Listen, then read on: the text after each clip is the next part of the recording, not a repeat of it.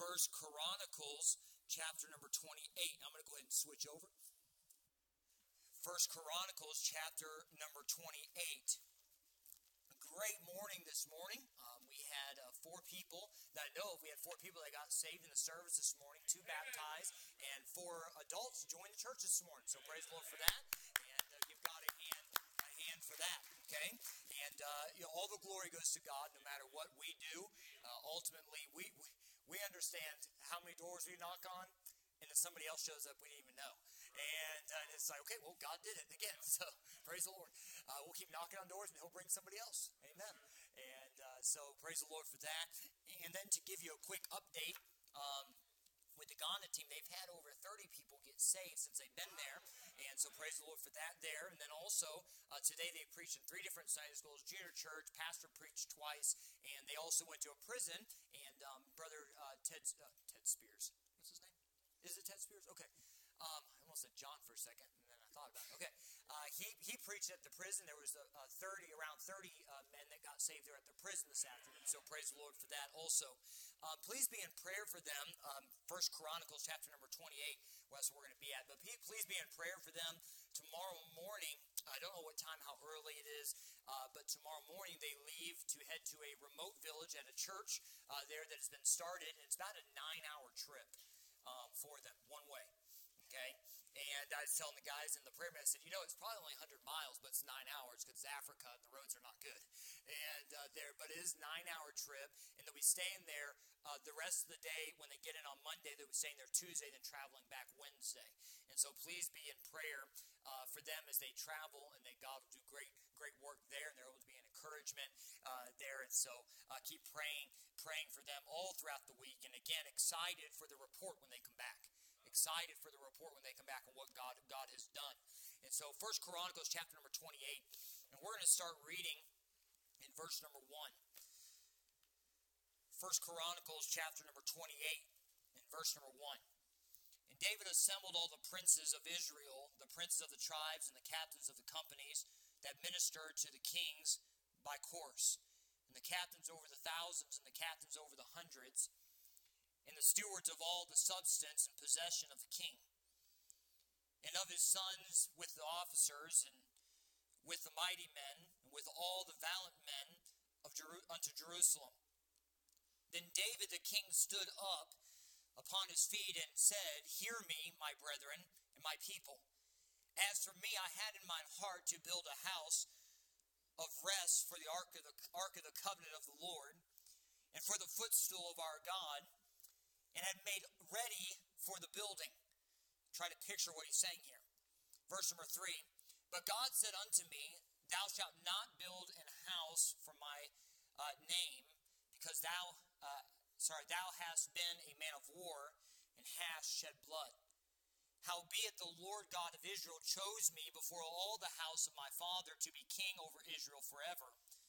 For he hath chosen Judah to be the ruler, and of the house of Judah, in the house of my father, and among the sons of my father, he liked me to make me king over Israel. And of all my sons, for the Lord hath given me many sons, he hath chosen Solomon my son to sit upon the throne of the kingdom of the Lord over Israel. And he said unto Solomon, Thy son, he shall build my house in my courts, and I have chosen him to be my son, and I will be his father. Moreover, I will establish his kingdom forever, if he be constant to do my commandments and my judgments, as at this day. Now therefore, in the sight of all Israel, the congregation of the Lord, and in the audience of our God, keep and seek for all the commandments of the Lord your God, that ye may possess this good land, and leave it for an inheritance for your children after you forever. And thou, Solomon my son, know thou the God of thy father, and serve him, ready, with a perfect heart, and with a willing mind. For the Lord searcheth all hearts, and understandeth all the imaginations of the thoughts. If thou seek him, he will be found of thee. But if thou forsake him, he will cast thee off forever. And let's pray. Heavenly Father, dear God, I pray that you bless this evening. God, I pray that you take this truth from your word, and I pray that you help us to apply it to our lives. God, no doubt, at least in my mind, I see great things ahead of Anchor Baptist Church. I look forward, and we look forward, dear God, to seeing your great and mighty hand work in our city. And God, we are just humble servants, willing to be used of you. We have nothing to offer you, but God, we're willing to be used of you. And God, I pray that you bless the service this evening, be with Pastor and the men as they're away. Give them rest tonight, dear God. Give them rest and new energy, fresh energy tomorrow as they go out, dear God, and they travel and preach the gospel. I pray that you be with them, keep them safe. And God, we thank you for this opportunity to be in a church house tonight and hear from your word. And God, in all safety, we can come to your house and open up your word and not have to fear of what someone may do. And God, we thank you for that. It helps not to take it lightly.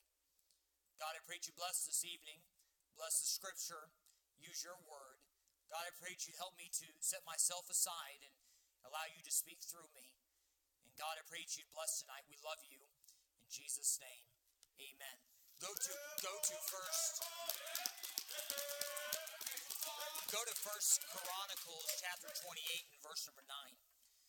First Chronicles chapter 28. In this story, we hear David is telling and explaining to God's people, Israel, what is taking place. In this story, understand that David, for many years, listen to this, many years, had prepared to build the house. Now, what greater joy and what greater honor than for a king to say, I want to take part in building the footstool of our God, the house of our God. I want to take part in that. And David, no doubt, with excitement, said it's time to prepare to bring, if you will, a picture of let's bring God back to where he needs to be in Israel, the center of everything. Let's bring God back to where he should be in his rightful place and allow him to do a work in our heart. And no doubt with honor, he said it's time to prepare to build the temple, the house of God. We understand the story how David went out and found those that are skilled in those areas. And he found those men, and the Bible talks about how it wasn't just anybody he chose. There were specific men that he chose.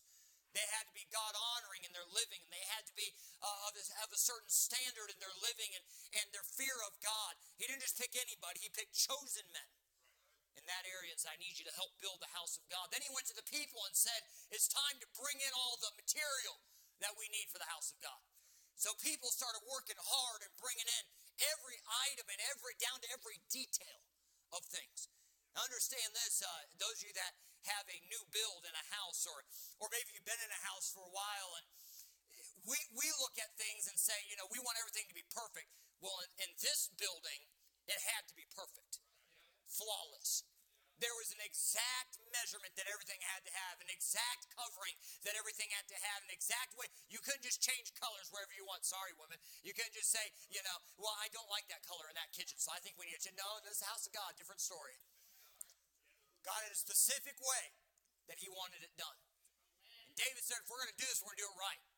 Because we're going to build a place for God to dwell in. And we're going to build a place that we can come to and we can look to for help from our God that we serve and that we love. Amen. So David started preparing. The Bible probably tells, I do not know off the top of my head, but maybe years past David preparing for this. I know it wasn't a quick thing. You didn't just go down to Lowe's and buy lumber.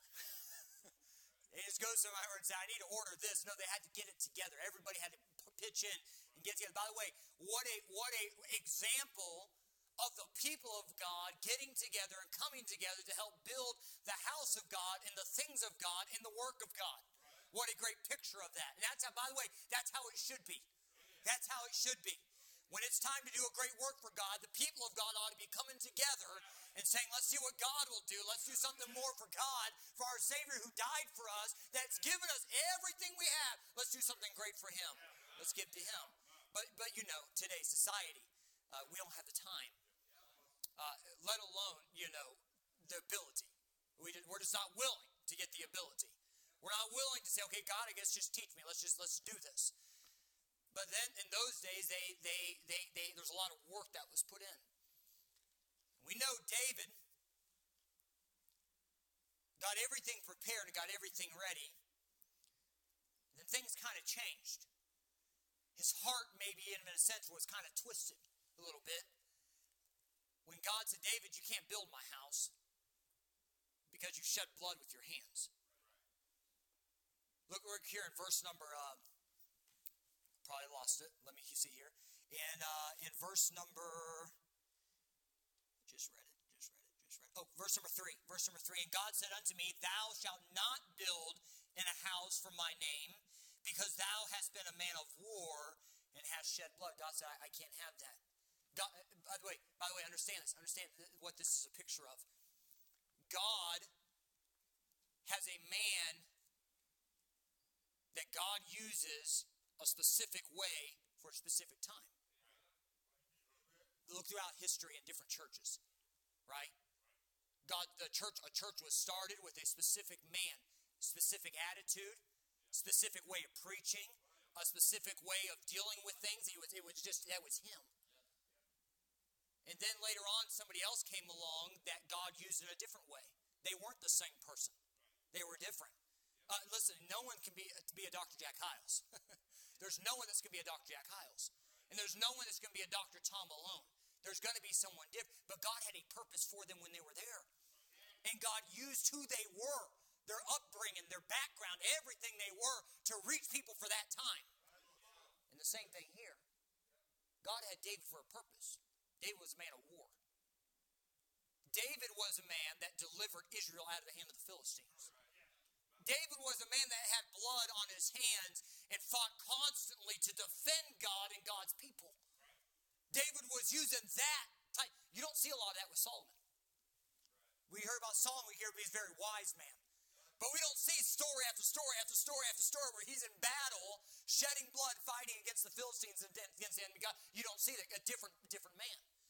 So understand, see the examples here, how God, by the way, listen, and even in a church, a layman of a church, God will use specific laymen. Okay, we've seen it here, and let's be honest, we've seen it here, where people will come into a church, join a church, and man, they come in, and all of a sudden it's like, hey, by the way, I do this for a living, and I know how to do this, and all of a sudden it's like, man, we need that. And they help build, and then it seems like once those things are done, slowly they start moving on. God had them there for a season, for a specific purpose, to help a specific need. And understand this with David. But David, man, he spent a lot of time. Man, his desire was, God, I want to build your house. God spent a long time. The Ark of the Covenant was taken. We've got it back. Now it's time to build the house where it's going to sit.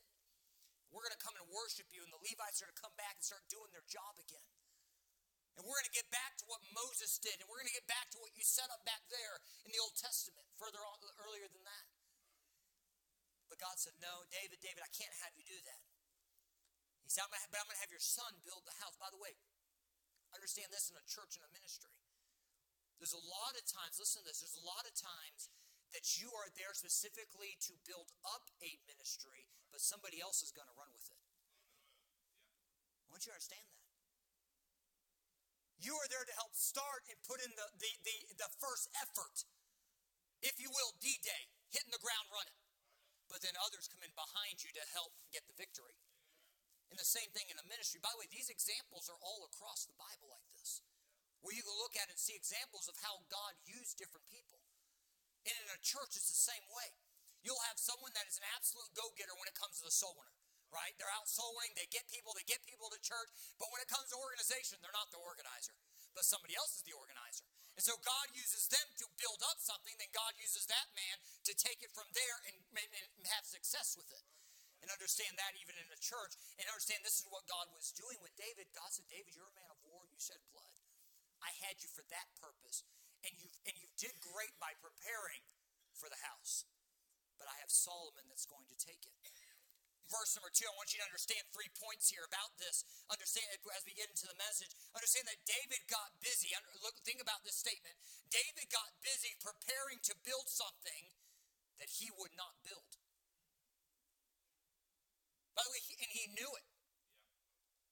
knew God was not going to let him build it, but he said, I'm still going to prepare for it. I'm still going to get it together. By the way, that's called selflessness. Putting self and your pride aside, say, okay, God, that's what you want, but I'm still going to work until you're done with me. I'm still going to push until you're finished with me. When you're finished, God, but until then, I'm going to give it everything I got. He looked, understand this, he looked to the next generation, those that were coming up behind him. He looked to the future generations of Israel and said, even though I'm not going to get to build it, they need the house of God. So I'm going to build it for them. And parents, listen to me, you're building your Christian life not for you, but for your children that are coming up behind you. They're watching you. Listen to this. They see it when you disagree with the preacher. They see it when you disagree openly with the church. They say, but I didn't mean anything by it. They see when you disagree with the church. And they'll go on their life thinking, oh, I can do the same thing because that's what my family does. And then one day, by the way, the second generation, they turn right around and they blame Christianity and blame God for the way they ended up in their life. I want you to think about that. Is it sometimes because they heard mom and dad complain at home? Well, the preacher just doesn't really know what he's doing. Why help if, we're not... Okay, you ready? Just as much as you cannot control things, I can't control things sometimes.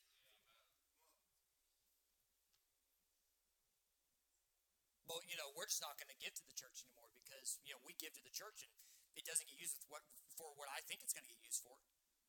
Well, maybe something else came up just like in your finances. Hello? David understood, I don't care what it gets used for. If it's getting used for the house of God, then I'm going to get everything together for that next generation that's going to have this. By the way, and adults, listen to me, we are not building Anchor Baptist Church for us. We're building Anchor Baptist Church not only for the cause of Christ, but for the future. All these little ones coming up, I was watching these, where are they at? The little 3 girls that came up here to get right here. And I was watching them come up and I go, oh boy, when they're teenagers. Ooh, that's going to be fun. Their feet, glued to the hip, walking around everywhere, causing problems, drama. Oh boy, here it comes. And I just know it. It's going to happen. It always does. Listen, we're building Anchor Baptist Church not for us, but for them. When you start serving God for others instead of self, it changes your mindset about things. Listen to what I just said. When you start serving God for others and not self, it changes your entire mindset of why I do what I do. Verse number 3, the second thing that we see is that he did not allow, listen to this, David did not allow his failures to stop him from doing more for Christ. So first we see that David got busy preparing to build something that he was not going to build. And then he didn't allow his failures to stop him from doing more for Christ. Chris, let me ask you something. Why do you keep allowing your failures to stop you from serving God more? I want you to think about what I just said. Well, Brother Pledger, I just can't do that. Who said? It amazes me who God chooses to use throughout history. I'm serious. Think about D.L. Moody working in a shoe shop. Think about Billy Sunday. Think about Dr. Jack Hiles, Dr. D.L. Moody. All these great men that you go, well, who are they? Exactly, who are they? And look what God did. It amazes me who God chooses to use. Even people that we never would even think. So if God has done that throughout history, why do you think God can't use you? Now I'm headed somewhere. I want you to ask this question, why do I think God can't use me? Well, not because you're that good. But why do you think that God can't use you? What failures in your past that you look at and you say, I can't?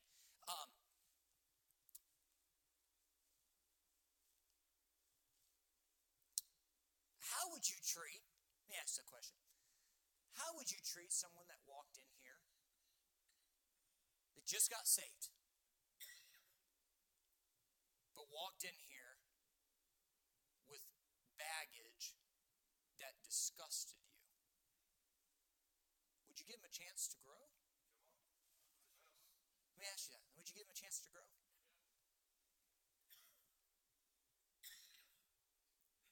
See, people come in and we judge them right away on who they are.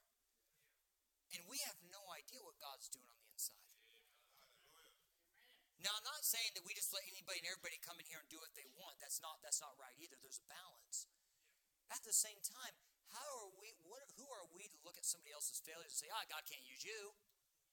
Well, God can't use you.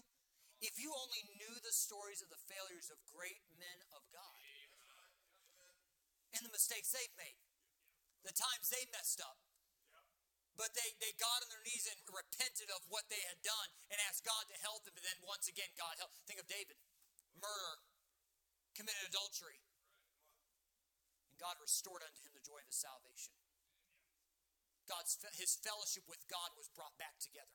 It didn't happen right away, but over time, in his diligence in trying to understand God and begging for God and letting God know, God, I'm sorry, I messed up, but God, use me once again. Please use me. Your enemies and your name, I don't want your name to be ruined, and I don't want people to blaspheme your name, but God, you're greater than that, and God, you do a work through me. And finally, God said, okay, I'm going to use you again. By the way, you say, well, God didn't really use David that much after that. I mean, Jesus Christ was born through his lineage.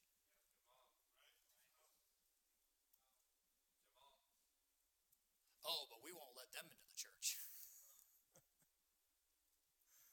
But Jesus Christ said, I'm going to be born of the lineage of David, someone that committed murder, committed adultery. He said, I'm going to be born of that line. By the way, Rahab the harlot, in that line. I'm going to be born of that. That's where I'm coming from.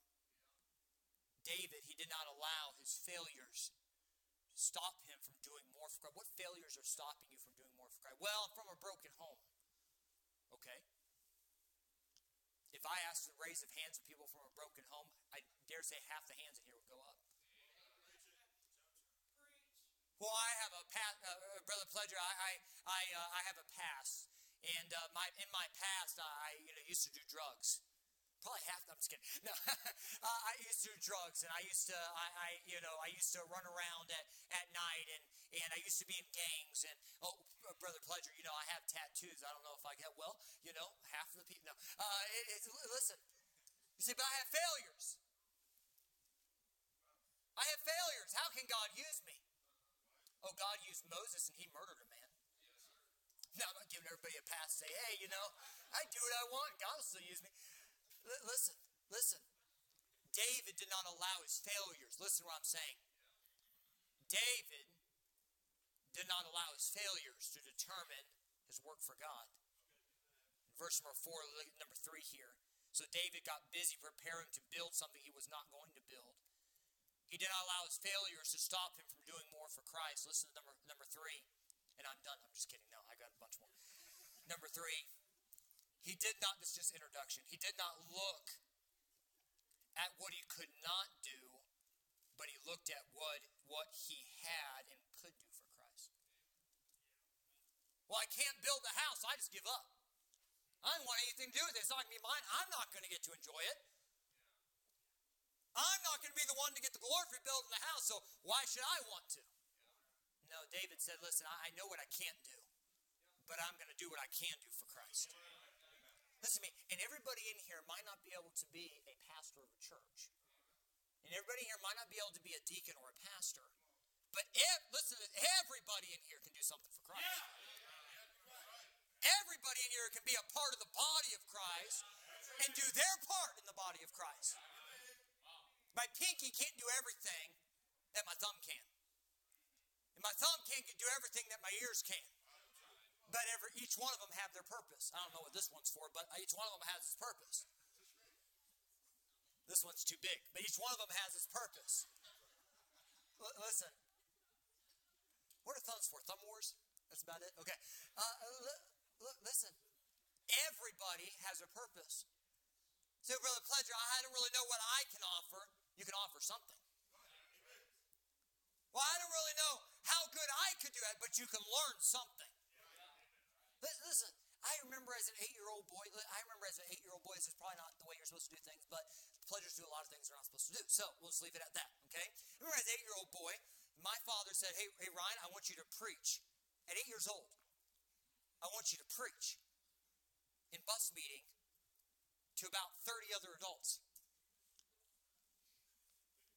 I said, Dad, I'm scared to death. I want to be good. No, you're good. You can preach.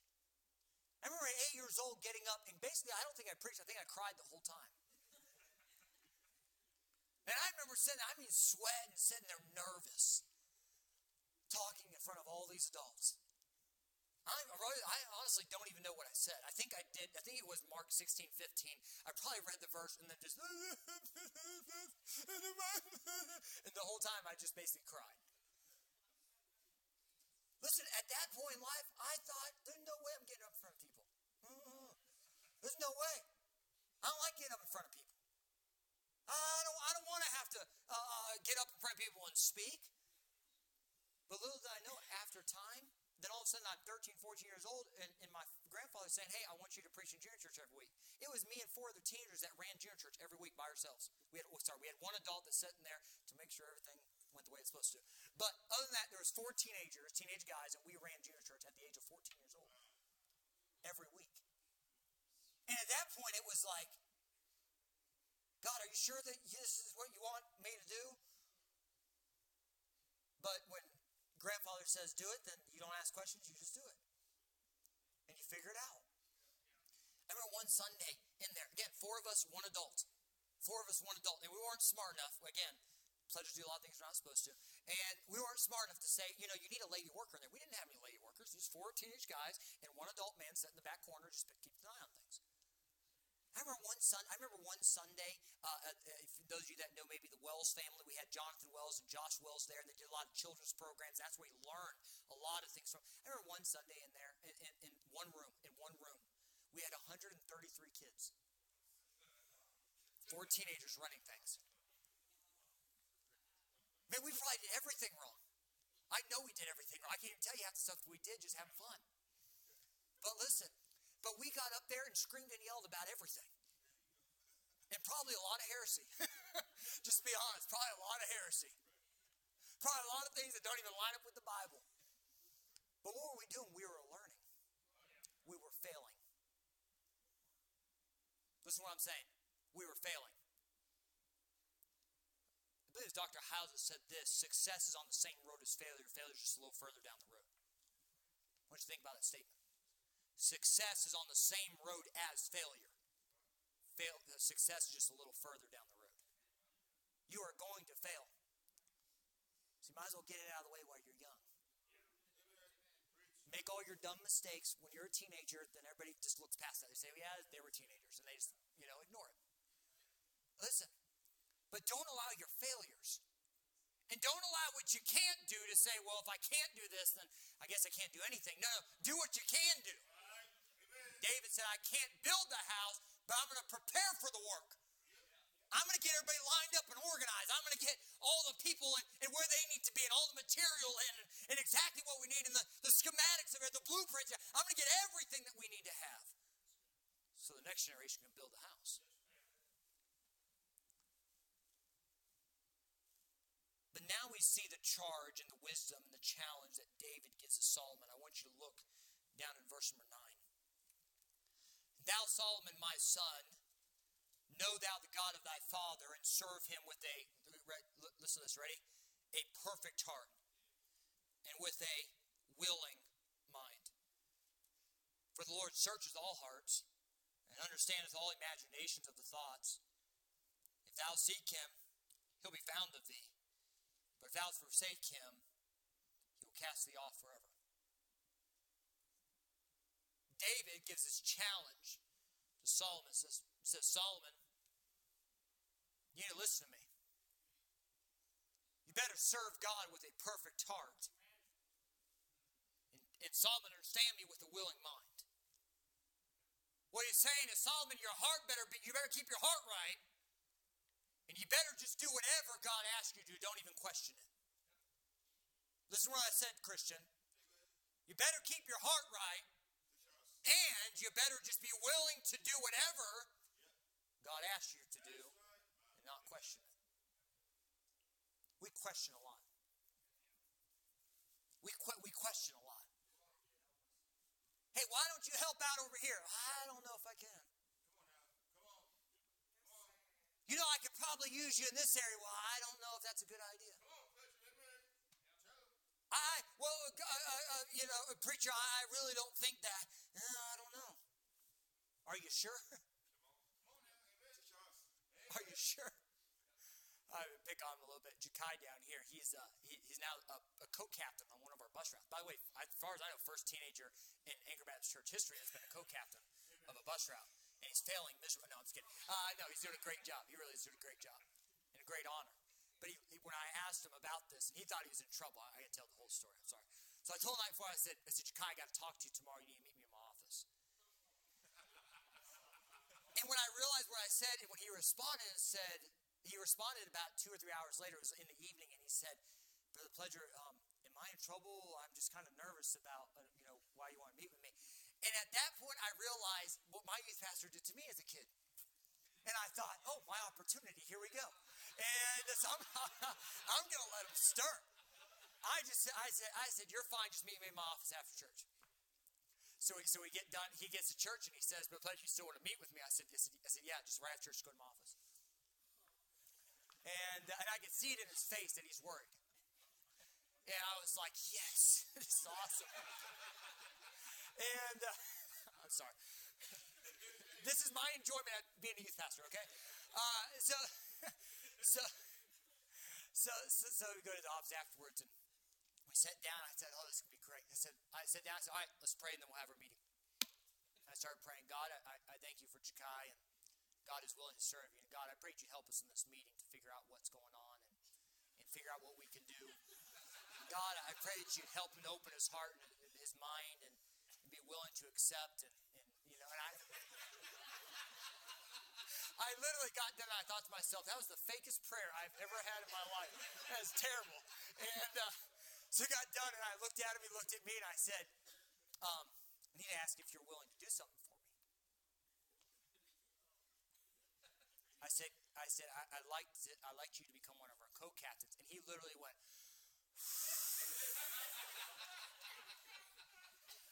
he said, Brother Pledger, I thought I was in trouble. I said, I know you did. Yeah, I know you thought you were in trouble. I played right into it. And listen, but one thing he said to me that stuck in my head. He said, he looked at me. He looked at me. And he said, Brother Pledger, are you sure? Are you positive? He said, if you want me to, I will. But are you sure? Amen. I said, yeah, I'm sure. Listen to me. And this is a young teenager. And this could change in his life. Ready? I'm sorry, this is going to hurt a little bit. He could become one day like all the other adults. No, preacher, I don't think so. Nah, I'm not willing. I just don't think it's a good idea. It doesn't really fit with my schedule. It doesn't really fit with my, what I think my abilities are. What if God says, I have more abilities I want to give you? But I need you to step up to that next level. You understand strength comes from struggling?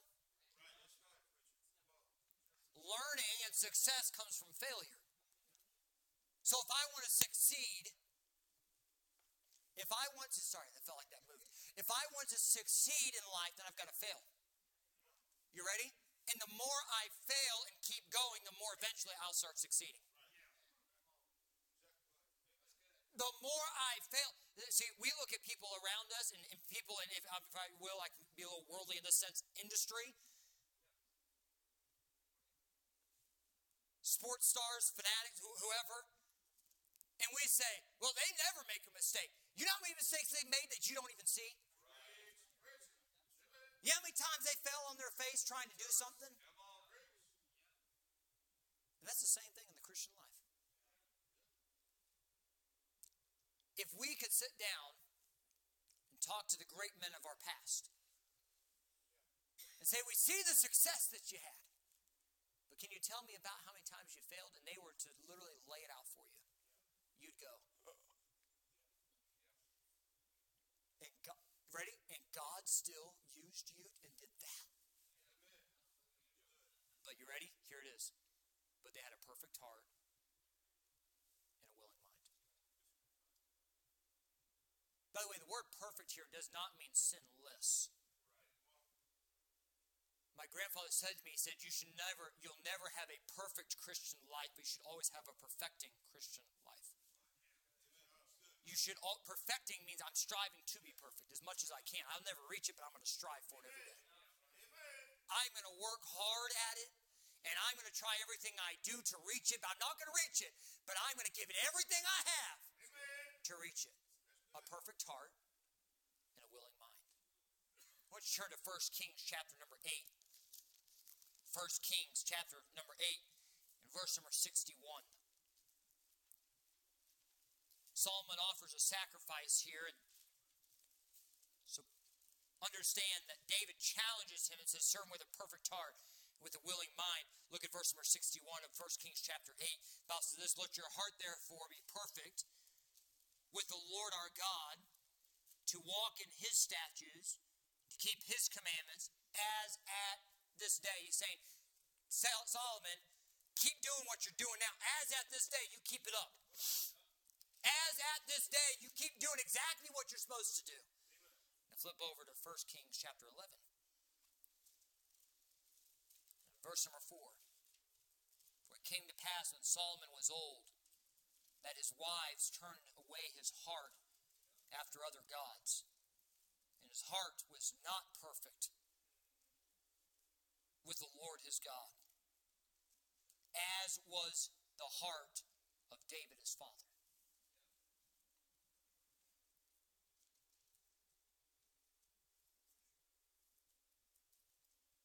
God desires for Christians to decide and determine that I'm going to serve God as much as I can, as much as that is in me. I'm going to serve God with a perfect heart, with a willing mind. Turn over to Psalms chapter 101. Psalms chapter 101, verse number 2.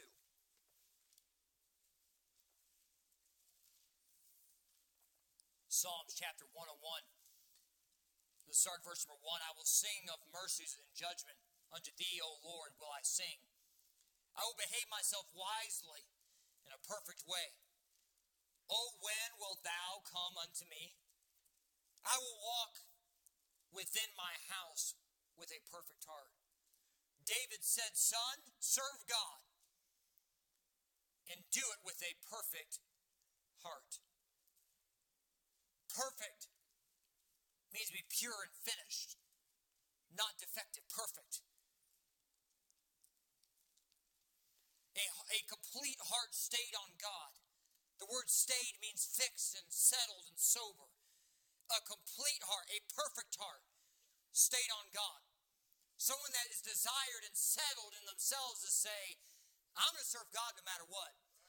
And I'm going to do it. I'm going to get as close to God as I can, because I don't want anything straying from God. I don't want to do anything that hinders my relationship with God. I don't want to do anything that helps me stray away from what God wants me to do. I want to serve with a perfect heart. How to have a perfect heart. In Psalms 101, verse number 3.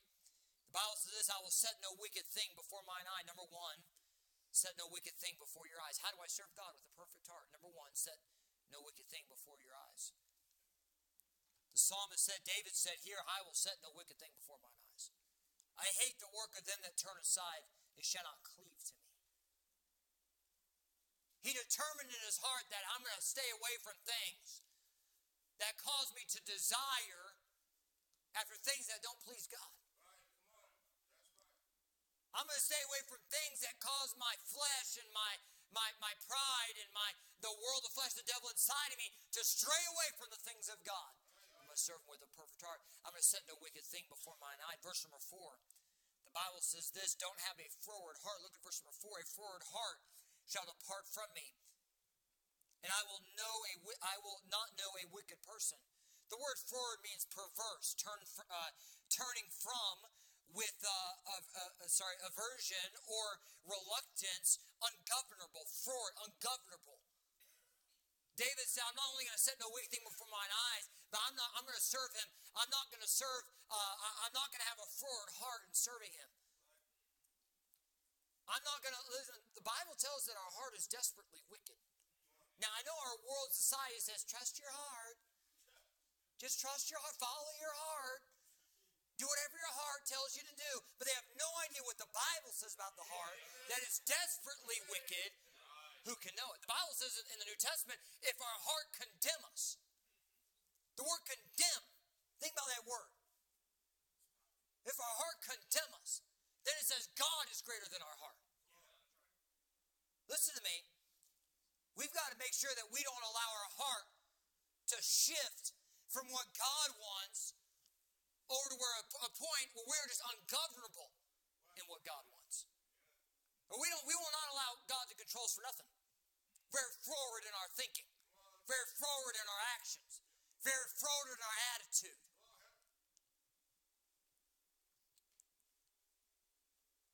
How do I serve God with a perfect heart, set no wicked thing before your eyes?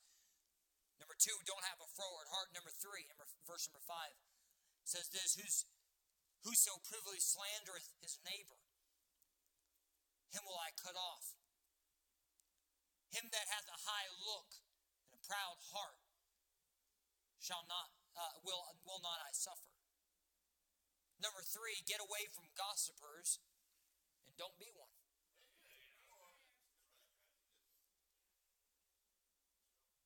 Gossip is very easy to get caught up in. It usually starts out as just a friendly conversation. And somewhere along the conversation, it goes from just conversation to laughing about something to now talking about something that somebody else did that's not true. And turns into gossip. We're at a church far, far away and somewhere else, and we're there, and someone walks up to the pastor and starts wanting to blab all this stuff about some other church, and he just, have a nice day, just have a nice day, and he's just kind of, have a nice day, just have a nice. She was not getting the picture, not getting it whatsoever. I'm just sitting back on, Brother Cord, come on, get in the way, Brother Cord, you get in the way, and just watching what happens. And but listen, a gossiper, one that carries tales, talebearer. You know what the Bible says about sowing discord among the brethren? Hello? You know, it's one of the few things the Bible says is an abomination. I think it's one of 7 things in that portion of Scripture that God says is an abomination. And by the way, God says He hates it. There's very few things that God says in the Bible that it's an abomination and I hate. And someone that sows discord among the brethren is one. By the way, that's in the house and that's outside the house. Hello? That's in the house and outside the house. And when we partake in that, listen to me, you're allowing your heart to get dirtied up, and if you're not careful, you'll soon be outside the house of God, and you won't be serving God at all, let alone with a perfect heart and a willing mind.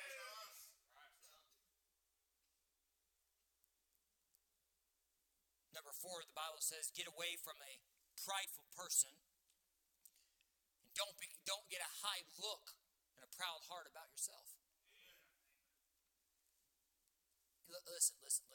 Every church has them.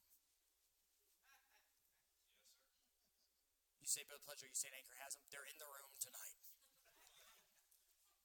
It's right outside the door. No. Sorry, I say the ushers. Sorry. And, amen, brother. Listen, they don't know what we're talking about. They're out there talking about something else. OSU starts football this next week. That's what they're out there talking about. And, sorry, not get spiritual for a second. This morning I was like, next week starts football. Sunday afternoon football, yes. And it's like, oh man, I should have thought about that. But listen, a proud look. A proud look. Well, I could have done better. But preacher didn't ask you to. And so keep it to yourself. You couldn't have done better because he didn't ask you to. look. Well, if I was, be very careful about that. Who's that remind me of? Oh, Lucifer. That's right. Lucifer. I'm not saying you're Lucifer, but Lucifer. A high look and a proud heart. Well, if I was in that position, I could do better. You know what? In my case, you're probably right. You could probably do a lot better in my position. You listen to me. I am not foolish enough to say there's not many people in this room that can organize a whole lot better than I can. I'm saying I need your help. No, that can organize a whole lot better than I can. But God just happened to say, I need you to do this. And if God today said, I want you to, I would say, here you go. There you go. When a few years back in a conversation, I made the statement. I said, I wasn't begging, but I said, Pastor, I said, if you need to take one of these areas that I'm overseeing away and give somebody else, just do it. It doesn't matter which one, just do it. Just I don't, not like, don't take that one, preacher. You can take anything else but not that one. No, Pastor, whatever you want to do, you make the decision and we'll do it. Listen. That ought to be your attitude about anything. But I put so much effort into it. I know, but you have another opportunity over there to do more, and somebody else is going to keep doing what you're doing. Number 5, verse number 8. The Bible says, I will early destroy all the wicked of the land, that I may cut off all wicked doers from the city of the Lord. Number 5, clean up your life in the crowd. Listen to this. That you're around. Clean up your life. You want to serve God with a perfect heart? What's filtering into you? Who hath bewitched you? It's always a who. It's never a thing. Who hath bewitched you? Who has influenced you? Who has changed you? Well, that's just how I've always been. You're not your own. You're not self-made. Who hath bewitched you? So David first said, Solomon, you need to serve God with a perfect heart. Perfect heart. Then the second thing he said is, Solomon, you serve God with a willing mind. The word willing has 2 different meanings. Willing can either mean determining or resolving or desiring. It can also mean ready to receive of choice. Willing. I'm ready. I'm willing. Come on. Or I'm ready, meaning I'm determining. Or willing, I'm determining. I'm willing to do it. I'm determining to do it. One is I'm ready and one is I'm determining. Listen to the statement. We ought to have a willing, ready, determining mind to do the work of God, ready, listen, and a willing, ready mind to do what God wants. We should have when the word willing, we should be determining to do the work of God, but ready to do what God wants. Willing to say, I'm ready to work. The work of God, let's do it. But ready to say, whatever you want from me, I'm ready to do it.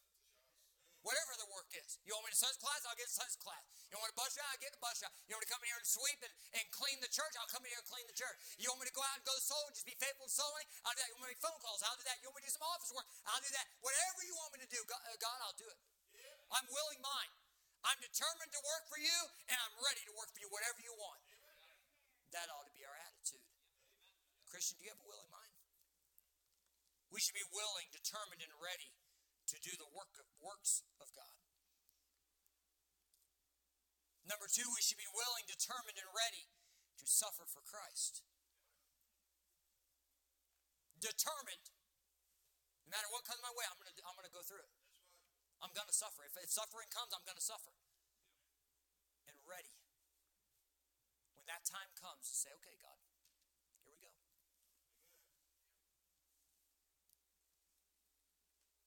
Willing, determined, and ready to stay and not quit.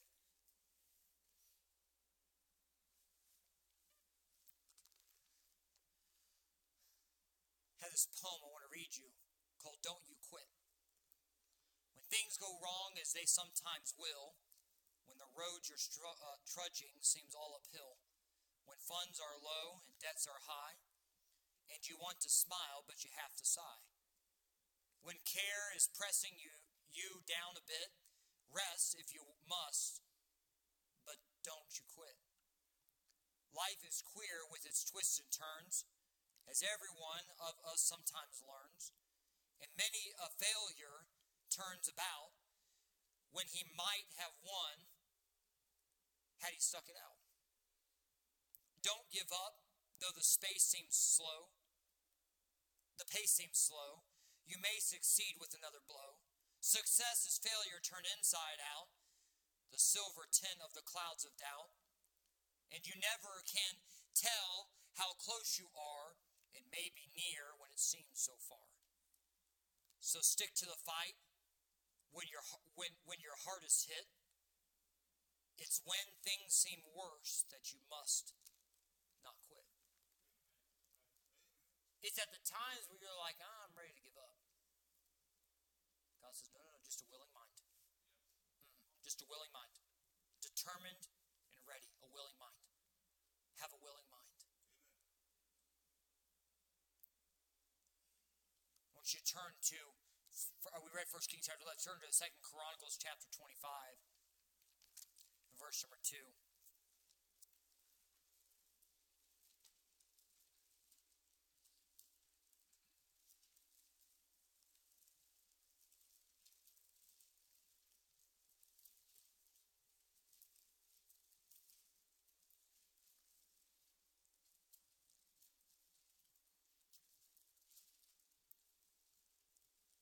Amaziah was 25 years old when he began to reign. And he reigned 29 years in Jerusalem. And his mother's name was Jehoiada of Jerusalem. And he did that which was right in the sight of the Lord. Listen to this, ready? But not with a perfect heart. So you're telling me it's possible to do right in the sight of the Lord, but not with a perfect heart? You're telling me it's possible to be where you're supposed to be and doing what you're supposed to be doing, but not with a perfect heart? You're telling me it's possible to be on a bus ride on Sunday, but not with a perfect heart? Ready? You're telling me it's possible to preach a sermon, but not with a perfect heart? Yeah, it is. Tell me it's possible to sing a special but not with a perfect heart? Yeah. And we've seen it throughout history many times. Don't just serve God and serve Him, but serve Him with a perfect heart. Be strong and do it. So how about you, Christian? How do you serve God? Do you serve Him with a perfect heart? Do you serve Him with a willing mind? Great Sunday. Great Sunday. The last couple of months even have been absolutely great. Watching what God is doing in our church. We're very blessed. So from here on out, ready? Will you serve God with a perfect heart and a willing mind? Brother Pledger, I have failures. I didn't ask about your failures. I asked from this day forward, will you serve God with a perfect heart and a willing mind? Will you do your best to honor God with everything that you do? Will you stand for Christ in a lost and dying world? Will you proclaim Christ when it's not popular to proclaim Him?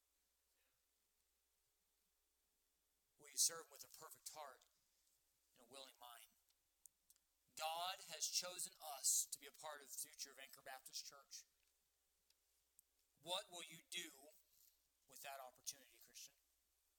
What will you do? In the rest of 2023 and into 2024, will you serve God with a perfect heart? Will you get more involved in the work of God or less involved? Will you get more involved or less involved? At the end of 2023, will you be doing more for Christ or less for Christ?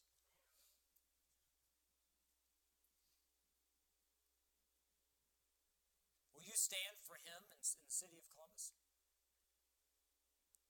Or will we just go about our day? Coming to church when we have time. Doing what we can when we can, but without any effort. Perfect heart, completely given to God, and a willing mind, determined and ready for any work. How about it, Christian? How about it? Adults, mom and dads, listen. We are preparing for the future of our children at Anchor Baptist Church. So their future starts right now with you. Not with them, with you. We've got to determine, I'm going to serve God with a perfect heart and a willing mind so they have the chance to make it. So they have the chance to make it. Because the odds are one day, listen, those little kids that we love so much are going to be pulling on us to change. Pulling on us to say, well, why do we have to? Well, what's wrong with that? And by the way, a lot of parents are falling for it. A lot of parents are falling for it. So what will you do? You serve God with a perfect heart and with a willing mind. Let's pray. Heavenly Father, dear God, I pray that you